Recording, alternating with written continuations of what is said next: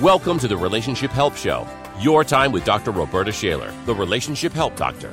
Through the magic of the internet, Dr. Shaler provides urgent and ongoing care for relationships in crisis to people throughout the world, and she's here for you now.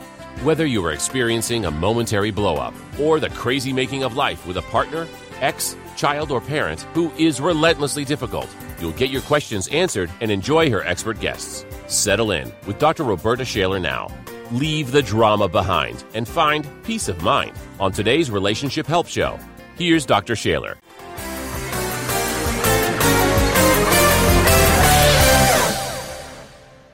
Welcome to the Relationship Help Show. And today we're talking about hijackals, those people I always talk about, the difficult, disturbing, and toxic people in life, whether they're your partners, your exes, your parents, or someone in the community or church or at work. And we're going to be talking about something very different today. We're talking about spirituality and how that plays out when you have a hijackal in your life. And so this is a very different topic for us today here. Haven't spoken about this on the show. I plan to do one show about spirituality every couple of months, so this is a first. And I'm really interested in hearing your feedback, so please make sure that you come onto the Facebook page at Relationship Help Show.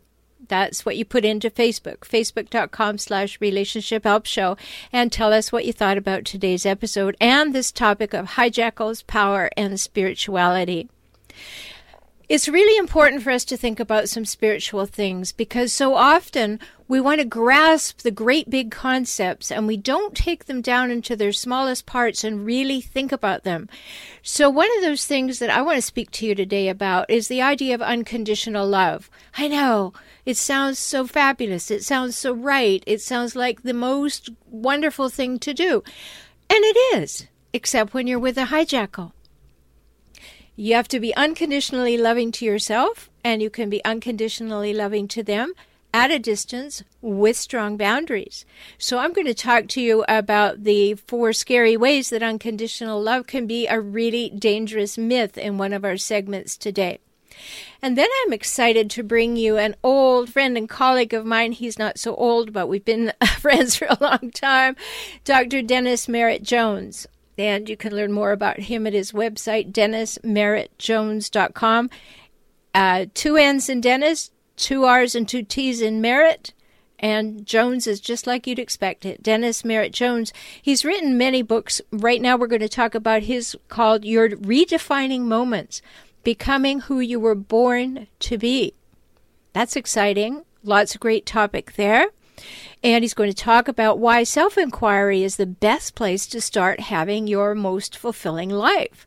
So that's exciting. And then the second part of my interview with Dr. Dennis Merritt Jones is spiritual organizations, because many times you'll find yourself in an organization that really seems to have in place wanting power over people, and it will have people in positions of power who are hijackals and are delighted to be granted the right to have power over people.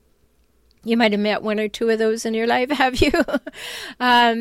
If you've been in spiritual organizations of any kind, churches, organizations, whatever your beliefs are, no matter where you go in life, you're going to find hijackals looking for power.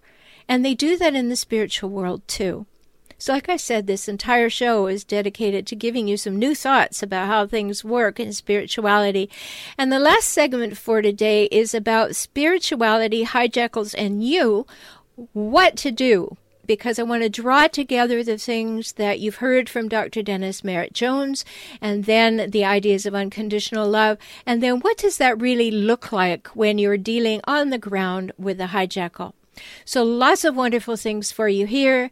If you're listening live, great. If you're listening to the archive, super. Go to Facebook.com/Relationship Help Show. Put your comments in there. Go and visit my website at forrelationshiphelp.com or my YouTube channel at, of course, youtube.com//forrelationshiphelp. for relationship help. Lots to talk about today. Stay tuned. I'm so glad you're here. Hello, this is Dr. Roberta Shaler. Are these stories and questions on today's show sounding familiar to you? Are you ready to say no more to the abuse from toxic people in your life? I'm so glad. You matter and you deserve to have real love, true love in your life. Love from yourself and love from others. Not that demeaning, discounting, and dismissive masquerade that a hijackal pretends is love. I can help you regain yourself, your self-esteem, your self-confidence after a life with a hijackal, whether it was your partner, an ex, a parent, or a child. Let's work together now. For individual sessions or small group coaching, visit forrelationshiphelp.com/join. Talk soon.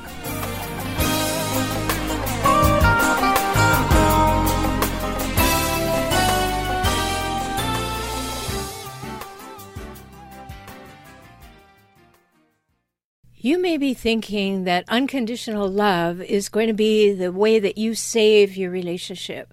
And there are some real pitfalls in thinking that, because when you are thinking about unconditional love, that's all about you giving and giving and giving and putting up with absolutely everything. And that's not what it's about at all. So I want to share 4 what I consider scary reasons why unconditional love is a dangerous myth in some cases. Because unconditional love is not what you think it is. Unconditional love, it sounds so good, so right, so worth pursuing, so righteous. It sounds like perfection and world peace. In fact, it sounds like a Miss America pageant. But it's a trap. If you buy the myth that it's possible to love unconditionally, it will keep you perpetually feeling inadequate. Can you actually, in real life, within the human condition, can you actually imagine being able to accept another adult without him or her having to meet any conditions or to love them completely irrespective of their behavior? By all means, give unconditional love to babies and young children. But beyond that, what about standards and values and morals and justice and legality and boundaries? Are you ready to let them go too? Because unconditional love dismisses them. So here are 4 what I consider very important reasons why unconditional love is not a healthy model for growing up relationships. Yes, it's wonderful when everybody is an adult and emotionally healthy, but there are many cases where it is not a healthy model. So here's number 1. Unconditional love can be a toxic myth. It insinuates that non-acceptance is a bad thing. That boundaries and issues and feelings, even conflict maybe, is bad because we should accept everything. In fact, more than accept, it demands that we blindly love the person and the behaviors. What enabling nonsense! Relationships have issues. Healthy relationships demand working through those issues in a mature, positive way, negotiating the appropriate, reasonable conditions for a mutually satisfactory experience of love between partners. You establish known conditions and negotiate new agreements to create safety and trust, and to create a non-manipulative, game-free space where you two can grow together and flourish. Number 2, unconditional love is like a get-out-of-jail-free card. If someone loved you unconditionally, think about this now. If someone loved you unconditionally, you'd be free to treat them in whatever way you wanted. You could lie, cheat, manipulate, exploit, even abuse, and you'd never be called on it. Now, how can that be loving? Because remember what I said, unconditional love is going to keep you in a state of perpetually being inadequate, because you'll constantly be called to give more and to put up with more, and it won't be healthy.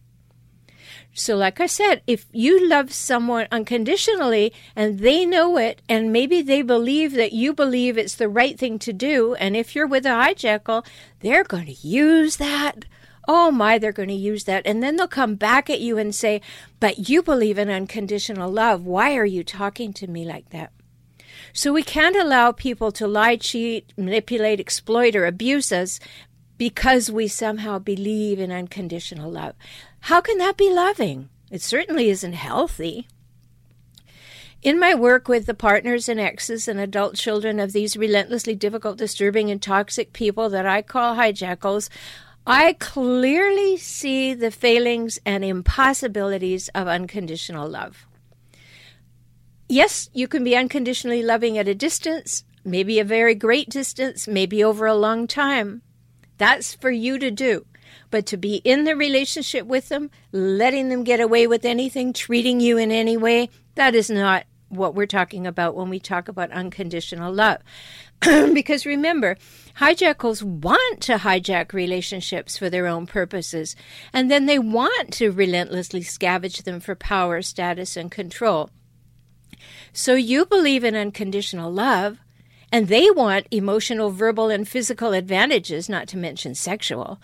And they want to win, no matter the cost. So what happens?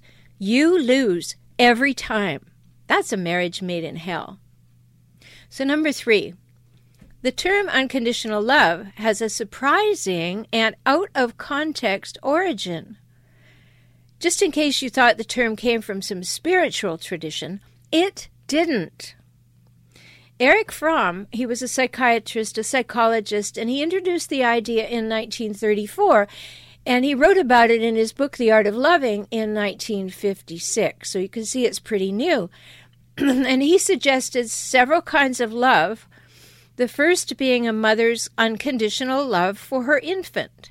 She has no expectations for it to live up to. She loves it just because it breathes. And in that same book, though, he states that a father's love has to be different. It has to be, believe it or not, somehow deserved. Fromm says that the father sets the standard a child must meet if he or she wants love. So, OMG, that's the origin of the term unconditional love. And I hope you see why you absolutely must question the whole idea now. In Fromm's work, unconditional love was for infants. And yes, by all means, let's have more of that. But generalizing it to all people in all situations, bad idea. Why? Well, it's an unattainable myth. It guarantees that you'll fail, and while it's guaranteeing that you'll fail, it guarantees it'll keep you feeling small, striving, guilty, never good enough. In my book, Kaizen for Couples, I emphasize that mutuality is essential for having a healthy relationship. And in there I wrote these words: mutuality is for emotional grown-ups. It is based on an interest in each other as a whole, complex person living in the present. When dependence or codependence are consistently present in a relationship, mutuality cannot be. Mutuality, then, is a defining condition for a healthy, mature relationship. Remember, that's from my book, Kaizen for Couples, Kaizen for Couples. You can get it on Amazon or go to kaizenforcouples.com. So healthy relationships cannot be unconditional, because that would call for either continuing masochism or endless self-sacrifice. And who would want to live like that, right? Not you. So number 4, unconditional love undermines justice. There would be no sanctions, no punishments for those who've hurt others. Well, that's crazy, right? If life has purpose and meaning, which most people believe it does, then there can be no such thing as an unconditional experience. We're creatures of perception, and everything has purpose and meaning. We're confronted by conditions that invite and allow us to learn and to grow. And unconditional love wipes all that out. it just dismisses the significance of ourselves and others as unique human beings, and it makes all behaviors okay. And they're not. They're not at any level. So who would want to live in that paradigm with that myth? I hope that you can now see why I say that this is a very dangerous myth. Great for babies and children, not great when you're trying to negotiate and have a mutual, reciprocal, equal, and therefore healthy, mature relationship between two adults. If you want to learn more about this, go to forrelationshiphelp.com. Sign up for my newsletter, Tips for Relationships, and let's stay in touch. There's so much to discover. Life as a couple can be exciting and enriching. You both feel supported, known, heard, and appreciated. You know you're safe. Is that what you're experiencing? Does your partner have your back? Can you be vulnerable safely? Do you trust each other fully? Would you say you are emotionally intimate? If not, things can get much better. I'm Dr. Roberta Shaler, and I work with couples just like you all over the world by video conferencing. If you want a world-class relationship, learn how now. Visit forrelationshiphelp.com/join and schedule a time to work together. Let's talk soon. forrelationshiphelp.com/join.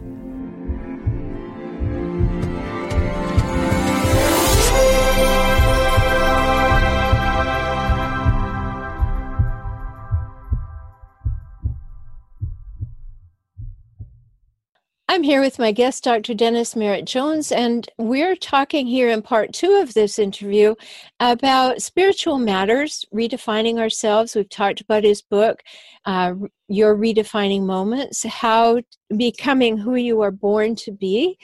And we were talking about taking time to be with yourself and to actually have some discovery about these things.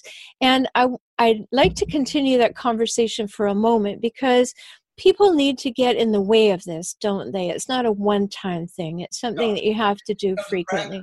Yeah, it's a lifestyle.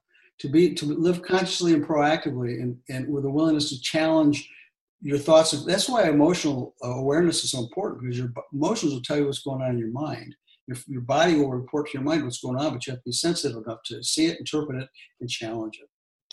Yes, my partner and I wrote a book called Soul Solitude, taking time for our souls to catch up. Mm-hmm. And so frequently, that's not something that we do. In the hustle and bustle of daily life, or just in certain stages of life when you're working in your business or your job and you have children and, so many things are calling your attention, to be able to set time aside to actually be as opposed to do is sometimes something that people just say, oh, I don't have time for that. Mm-hmm. But why would they make time? What would be the most compelling reason that would cause them to maybe reconsider that, Dennis? Because they must arrive at an awareness that they're worthy of it, that they're worth investing that time and energy in healing their own wounded self, if you will, that has been defined by other people. Mm-hmm. And what do you think happens to people if they never make this inquiry?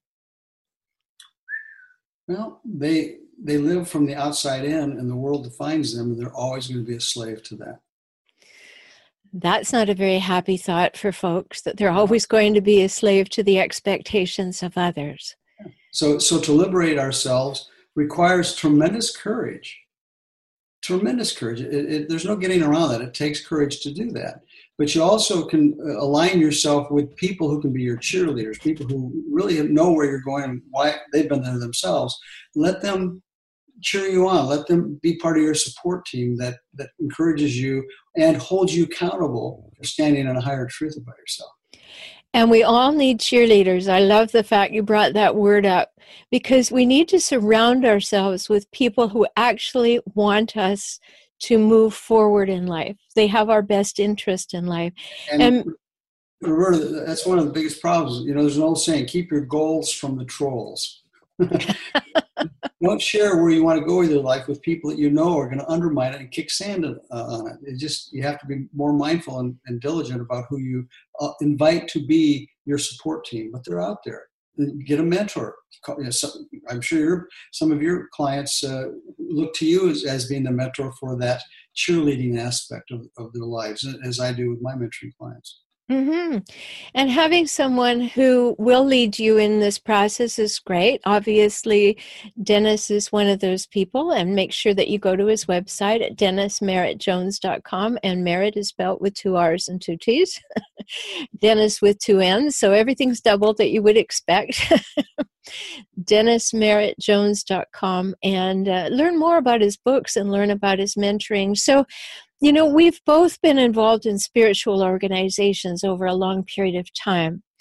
And sometimes everybody, of course, is growing at different rates. But sometimes people get stuck in those organizations. Or sometimes someone joins an organization looking for a sense of power. Have you found that to be true? Oh, absolutely. And it's not just the leadership. Oftentimes, volunteers in churches really need to look at why they're volunteering. Is it to gain approval and love of the minister or other people in the church, or is it because you're really called to serve in a unique and special way? Too often we volunteer because we think that that's how we're going to earn love, and that's the wrong motivation to get involved in volunteering. Now, from a leadership perspective, no question, a lot of people find their way into levels of leadership, whether it's a minister or a board of trustees or some other leadership role in the spiritual community. That's where they garner their power. And I don't. That's not to say that happens all the time, but it does happen often. And so we have to be able to identify others when we're looking to them. And giving our power to them because they're in a position of power that we believe we need to have their approval or acceptance or love to be all right.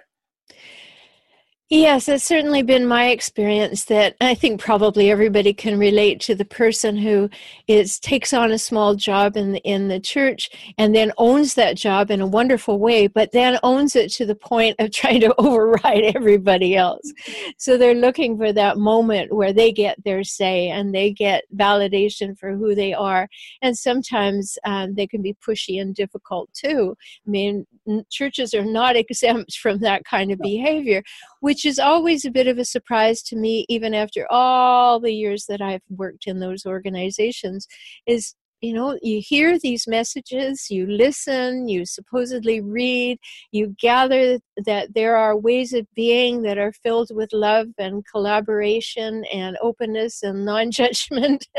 And then you find yourself in a situation where all those things are just the opposite sometimes, don't you? Yeah, which is why self-inquiry is such a valid practice. If you're looking to become engaged in an organization where you're going to serve, in the East, there's a word called seva, which is a Sanskrit word. It means selfless service dedicated to God.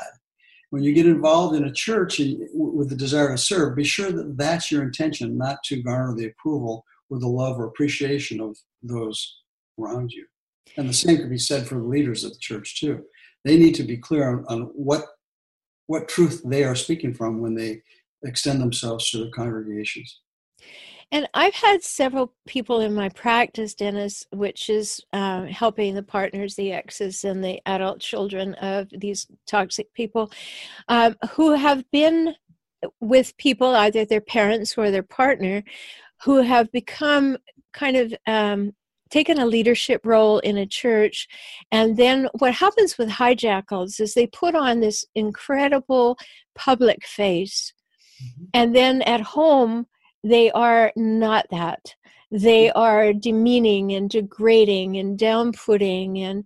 And when you go in the situation, then a couple goes to church, one of the partners has a position of power, and then they try to use that power to further demean their partner. And then that partner can't get anyone to hear that they're being treated poorly, because of course that light, that person who's in that position of power would never treat somebody poorly at home, right? Which is why it's important to build your inner strength and let go of the need to have those around you understand or approve of what you're doing. Right. And also, it's very important to be able to take that inner strength and know when it's time to move on into a different situation. Yeah. Sometimes I find that people get trapped, particularly the people who have been with hijackals. They'll go to a spiritual organization and then somehow they find the justification of unconditional love. And so they'll say, oh, well, I just have to love this person more.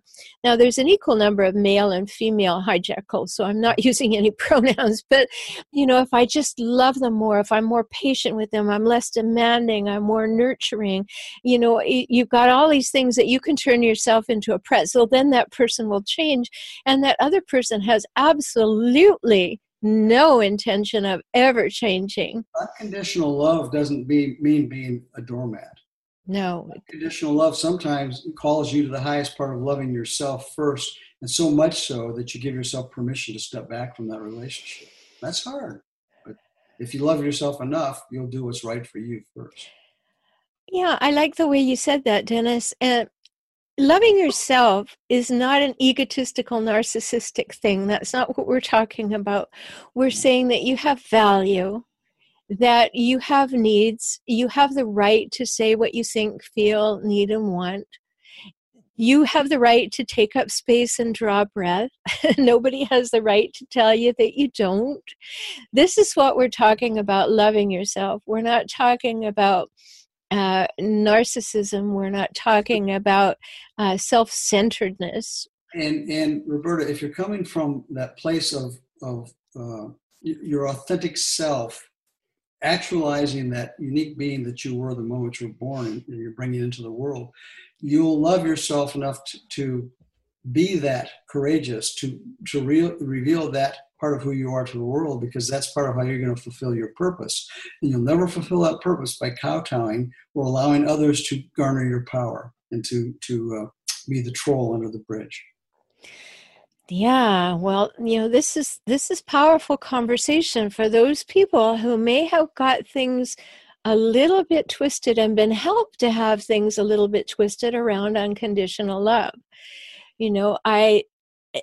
You can make yourself feel very, very badly if you think that you deserve to be treated badly because you are doing it in the guise of being unconditionally loving. In other words, I'll put up with anything. I'll take whatever you give me because I am going to be this beam of unconditional love.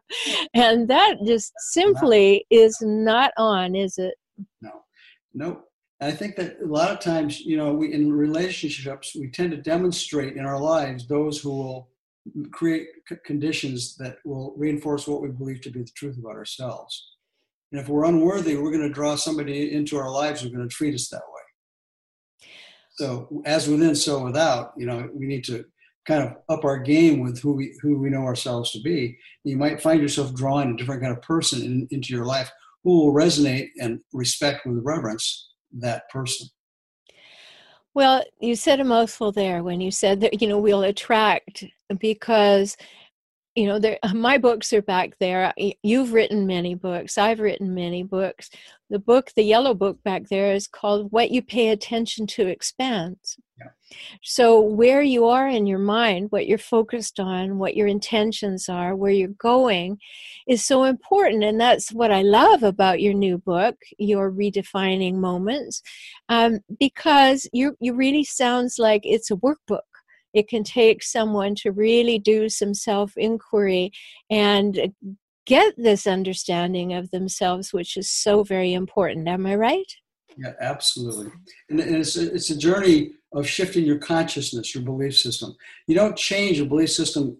If you're 40 or 50 years old, you don't change the established belief system you're living in a week or a 2-week class. It's a process of daily continuing to feed yourself new thoughts and ideas that will create a different type of belief system for yourself. And that takes work, but it's possible to do. Consciousness is everything.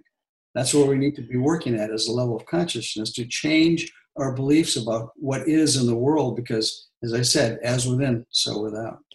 Yes, and I remember early on when you wrote The Art of Being, such an important beginning place. So I really want to thank you. I think we've got lots of great ideas for another conversation in the new year, Dennis, and I hope you'll join us. It's so important to look at ourselves as whole people, and the spiritual aspect of ourselves has to be looked at. Whether you define that as simply your connection to nature and the larger world, or you define it as your allegiance to a particular belief system. But it's very important to consider. So thank you so much for being with us. And keep up the good work. Oh, thank you. Thank you. I love it when this alarm goes off. It just will not stop, and it just keeps making a horrible noise. But let's just ignore that for a minute. And I want to tell people again, go to DennisMerrittJones.com and learn more about Dennis and his fabulous work, and find him and go to hear him speak or have him be your mentor. Thanks so much for being with us, Dennis. Thank you. Good to see you, my friend.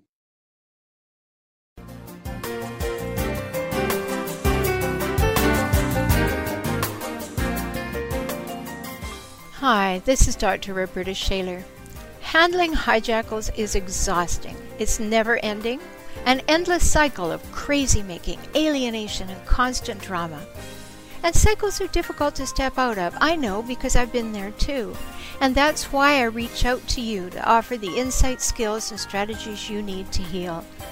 My small group programs, Handling Hijackals and Hijackal Recovery and Rediscovery, will shortcut your journey to healing, to save your sanity, and to stopping the crazy making. Visit forrelationshiphelp.com/join now, and let's talk soon.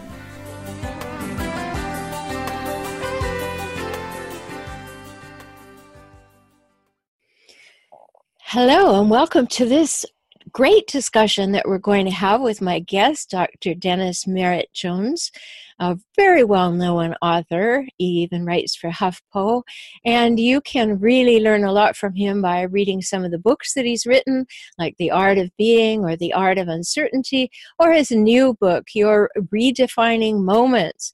That's very, very important. We're going to talk to him about this book, and he just has so much to say because he has walked in so many arenas. And today particularly we're going to talk about spiritual matters, because that's one of the things that Dennis brings to this. He has a lot of experience in that realm, as I do. And I wanted to talk with him about some really important things that you might be surprised by. So in part one, we're going to talk about Dennis's work and the fact that we really need to know who we are on this planet and why we're here. So welcome to the program, Dennis. Thank you, my friend. It's good to see you. It's great to see you too. We've done some TV together. We've had some fun together. And I'm delighted that you're here. And I love the new book that you have out, the Redefining Moments, Becoming Who You're Meant to Be. Is that the subtitle? The subtitle is Becoming Who You Were Born to Be. Born to Be. So you think that there is some predestiny involved, do you? I don't know if I call it predestiny, but we're each encoded with a gift to bring to the planet that is so unique that it can't be given to the world through anybody but us. That's a nice idea. So that we're each unique and we have a purpose, and that it's our mission to fulfill. Would you say that's true? Yes, absolutely. Yeah, we're uniquely imprinted with this desire to be expressed, fully expressed. Express means to push out, to take this inner knowing of who we are and bring it out to the world in so many different ways to do it. And that's the journey, is discovering how to bring the gift of yourself to the world in a way that fulfills you and makes the planet a better place. I love that. But what happens if you don't do it? Uh, you have no choice but to express yourself. And unfortunately, if you don't choose to express that energy in a positive, affirmative way, it'll find a way to express in you and through you in ways that are productive, but not necessarily in a healthy or beneficial manner. So I would guess that you suggest that you sit quietly and figure this all out. It's a good place to start. Well, so many people don't, do they, Dennis? I mean, really, there's a whole world view out there that says be more, do more, have more, run, Yeah. and so people don't sit quietly. They don't give themselves that luxury and that leisure to get in touch with themselves or get in touch with spiritual matters or to ask the important questions. They're just driven. I think that we each, when we're born, we know fully who we came here to be. But as we grow, we get spiritually unconscious. We go comatose, we have spiritual amnesia. We begin to forget that unique imprint of the divine that we were set here to be. And the older we get, the more we forget about who we were and who we were born to be. And we get covered with these labels, starting with our gender and our name and a social security number. And it goes on and on and on with the labels that we get covered with. And by the time we get into adulthood, we've totally forgotten the authentic being that we were when we were born and were created to be. And so the book, Your Redefining Moments, is to guide the reader back to that moment in time where they were originally creatively created as a sacred being, and to learn how to bring that authentic self into their daily lives. And that's it's a growth process, and it doesn't happen overnight, but it doesn't happen at all if you don't initiate a conscious intention to do so. Well, that whole idea of conscious intention is huge. I talk about it so frequently because you think about Lynn McTaggart and the intention experiment. And so let's just talk about intention for a moment. If we're just going willy-nilly being driven through life, I've got to go here, I've got to go there, this is success, I'm only successful when I'm trying to live up to the expectations of others, I'm engaged in the drama of life, it is really difficult to withdraw and find out what your intention is, even for the next hour, isn't it? Yeah, that's why I teach mindfulness in all of my books and all of my mentoring. I work diligently to bring people into a practice of mindfulness, which is where that, you know what it is, that moment when we bring our minds back into our bodies, because our minds are always out in front of us or behind us, but our bodies, you notice, are always present tense. And so the practice is to bring our mind back into the awareness of being one in the presence in the moment, because that's our point of power. And if we can be mindful enough to observe what's going on around us in the moment, then we can respond to it rather than react to it. And that really ties into the whole idea of what the Relationship Help Show is all about, because we're about helping people with difficult situations, with the difficult, disturbing, toxic people in life. And if you don't understand exactly what you just said, that where am I right now, what's really going on, and be able to step out of denial, step back and actually have a look and say, this is actually what's going on here. I'm seeing patterns, I'm seeing cycles, I'm seeing traits, and I'm seeing them repeatedly and frequently, and it affects me badly. If we don't do that, we will allow ourselves to lose our life in a sense. Yeah, we're from the day we're born, as I said, we begin to become unconscious, and we forget who we really are. We take on the identities that people want us to have, whether it's our parents or our ministers or our teachers. The TV gives us a great identity.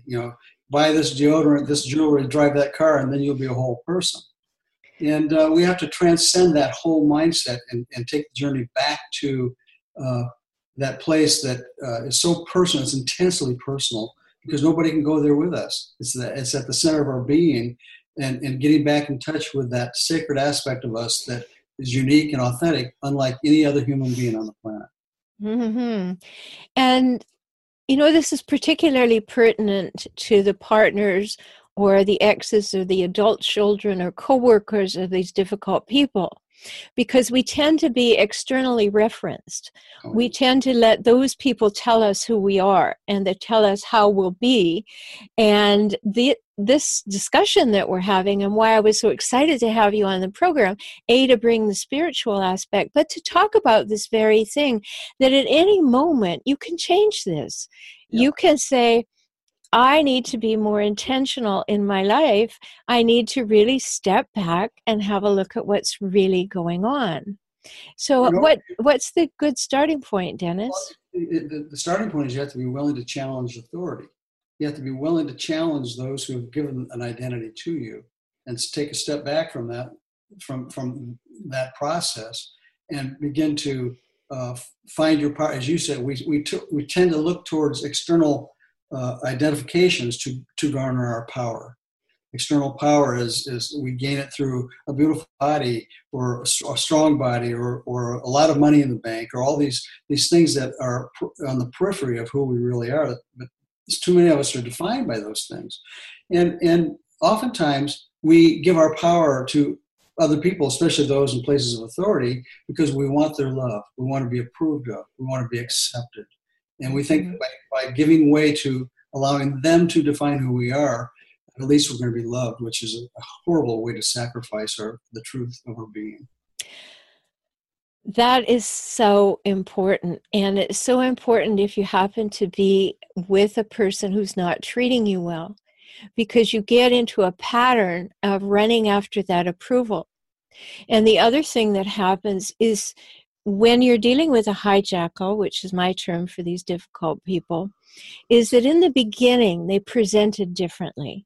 They presented as this wonderful human being who almost was a mind reader. They could get into your innermost thoughts and feelings, give you exactly what you wanted. You felt known and seen and acknowledged and heard. And you were just completely delighted that you'd found this person. And so that memory stays there, and you become hooked on hope that that's going to return.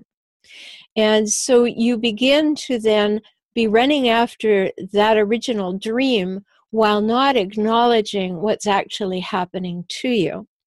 And so becoming mindful of what's happening becomes very, very important. And it's also important to remember that in spiritual matters, we also will often belong to a group where there will be some of this behavior going on. We're going to talk more about that in the second half, but let's just stick with, what can a person do first?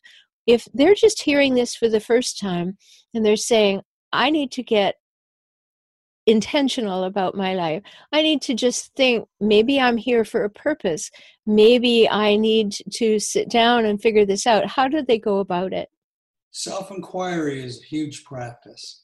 To be able to be still and know, to go within and turn off the external world and begin to have a dialogue with your deeper self or higher self, and allow information from that place within you to reveal itself. And as you do that, you'll begin to sense your internal authentic power rising, which disconnects you from needing to access that power from without or around you. So meditation, reading the right books, by the way, the Redefining Moments, Becoming Who You Were Born to Be, is written for that purpose, to guide people back to and to give them practices. At the end of each chapter, there's mindfulness practices and points to ponder that remind them from that chapter they read how to practice those ideas in their lives that day. So it's about training your mind not only to think differently, but to be the observer of your thoughts. And when those thoughts come up that represent our beliefs, to challenge those thoughts rather than give way to them or allow them to have their way. And that's the challenging part, is to challenge the thoughts and beliefs that disturb us, because we're afraid that by challenging those thoughts and beliefs, we may be called out and realize that we have work to do that we're really not willing to do. Oh, I think you hit the nail on the head right there with work to do that we're not willing to work. My guest today is Dr. Dennis Merritt Jones. You can learn more about him at dennismerrittjones.com, and Merritt has 2 R's and 2 T's, so remember that.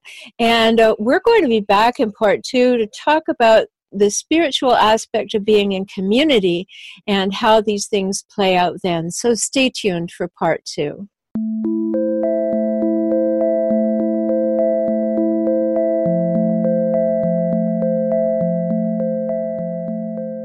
No matter what's happening right now, life can get better. If you have a good relationship, it can become great. If your relationship is in trouble, we can find a solution. The good news is that it's in your hands to start. The not so good news is that it takes time, new insights and skills, and a whole bunch of willingness. But who would settle for less? Not you, right? Good. You want to feel seen, heard, known, accepted, and appreciated. You want honesty, safety, trust, respect, and reliability too. Read my book, Kaizen for Couples, available for download at couplesbook.com. Start there, and let's talk soon.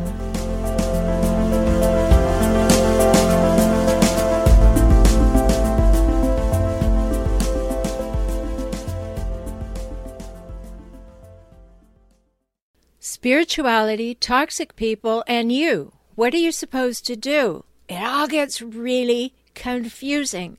So I just want to give you a few ideas, some things to think about before you go down the rabbit hole of thinking that you're supposed to be this unconditionally loving person accepting all the bad behavior that's coming your way. Because you've likely been very challenged by the idea of how to put your spiritual beliefs into practice when you're faced with a difficult, disturbing, or toxic person in your life. Are you supposed to love them no matter what? Can you express and maintain strong boundaries? What if you belong to a spiritual organization that has rules and expectations that you behave in a certain way, and those difficult, disturbing, and toxic people I call hijackals have all the members believing that they are the salt of the earth? You know, hijackals will show you one face at home, the not so nice face, and then they'll put on the pretty public face, and they'll be night and day. So these are big issues when you're following a spiritual path. I know. I've walked with so many people in this dilemma. So I've written and spoken about the 4 ways unconditional love is a dangerous myth. And on the Relationship Help Show, I did a segment on that very thing. You'll find it in episode 23. And it's alone as a segment on my iTunes channel for Relationship Help. So go over there. There's so much for you. So I know to some that the title alone is heresy. That what about unconditional love? Isn't it all or nothing? But imagine the horrible pull, and you may be experiencing it, between wanting to believe that a good person loves unconditionally and then being with a hijackal. That hijackal wants you to love him or her unconditionally, but they have no willingness or interest or even the ability to love you back. I believe that real love flows naturally in 2 directions. There it is. There's a problem. When love is not flowing naturally in both directions, you know there's an issue.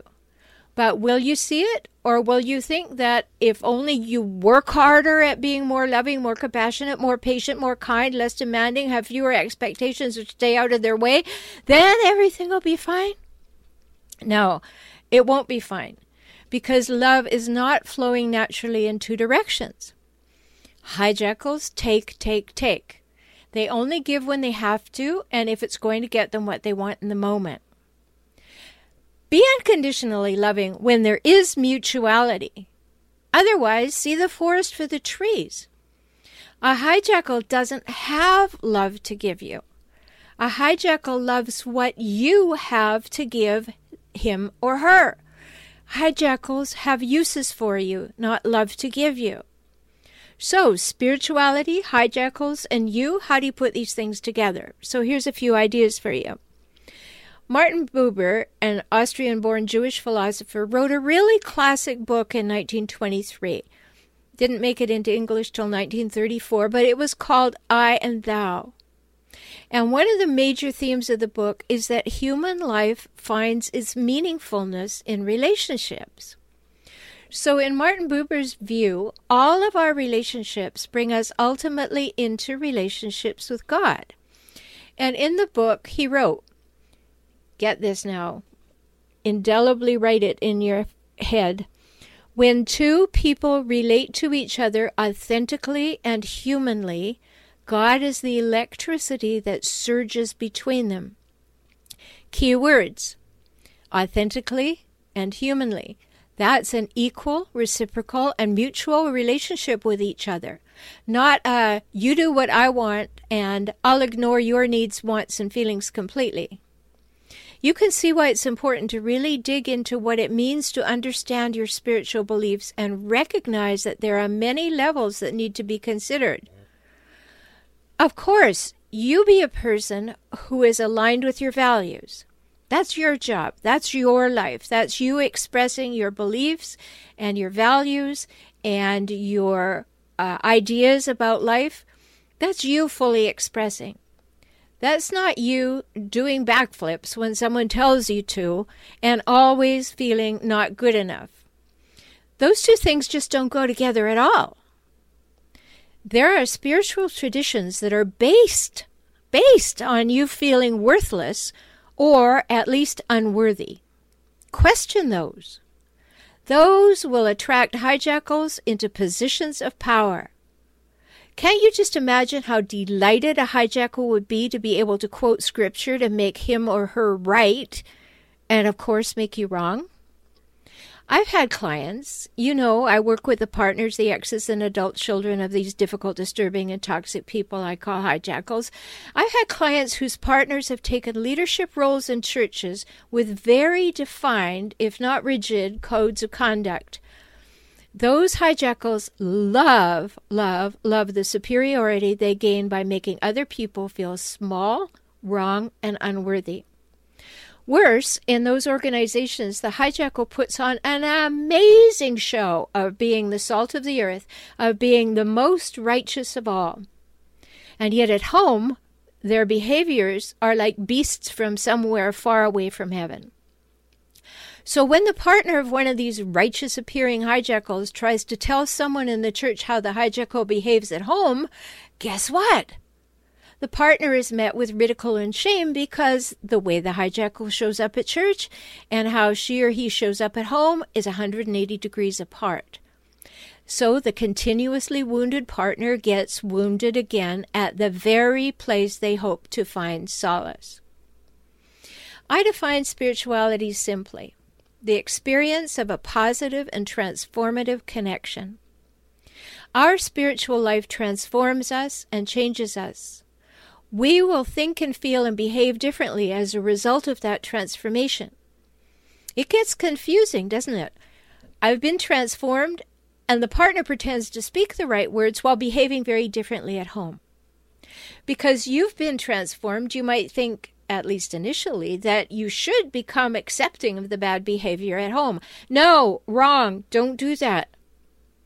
What is true, though, is that by doing your own work and following your own spiritual path, you are on the path to a positive transformational connection with yourself. It doesn't necessarily follow that that will change your relationships with others. It especially doesn't follow that it will help with the hijackal. So yes, it's confusing, and I invite you to really think this through. Here's a few quick things that hijackals will continue to do at home while putting on a false face at church. They will put you down, saying that you don't practice what you preach at every moment. And remember, hijackals never look in the mirror, so the fact that he or she never practices what they preach at home will never be of any interest to them. It's all about winning over you and making you wrong. They will bully you, laugh at you, and put you down for not, quote-unquote, getting it. Wow. That wouldn't be judgment, would it? Of course it is, but to a hijackal, that street only goes one way. Hijackals are never wrong. Well, what can I say about that except that it is an absolute in their eyes that they are never wrong. They cannot and will not handle any criticism. Strange, however, that they feel free to criticize you constantly. And they tell you that you are misguided, mistaken, and stupid to manipulate you into letting them tell you what to do. So big note here, you can never, ever please a hijackal for more than a moment. So think about that.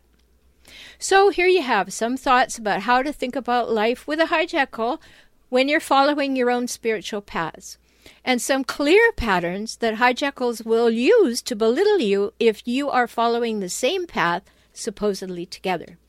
Think about these things. It's so important to your well-being and safety. Be sure also to come and visit at forrelationshiphelp.com and hijackals.com. Get your free copy of an ebook, How to Spot a Hijackal, in case you're wondering if you're with one. Talk soon.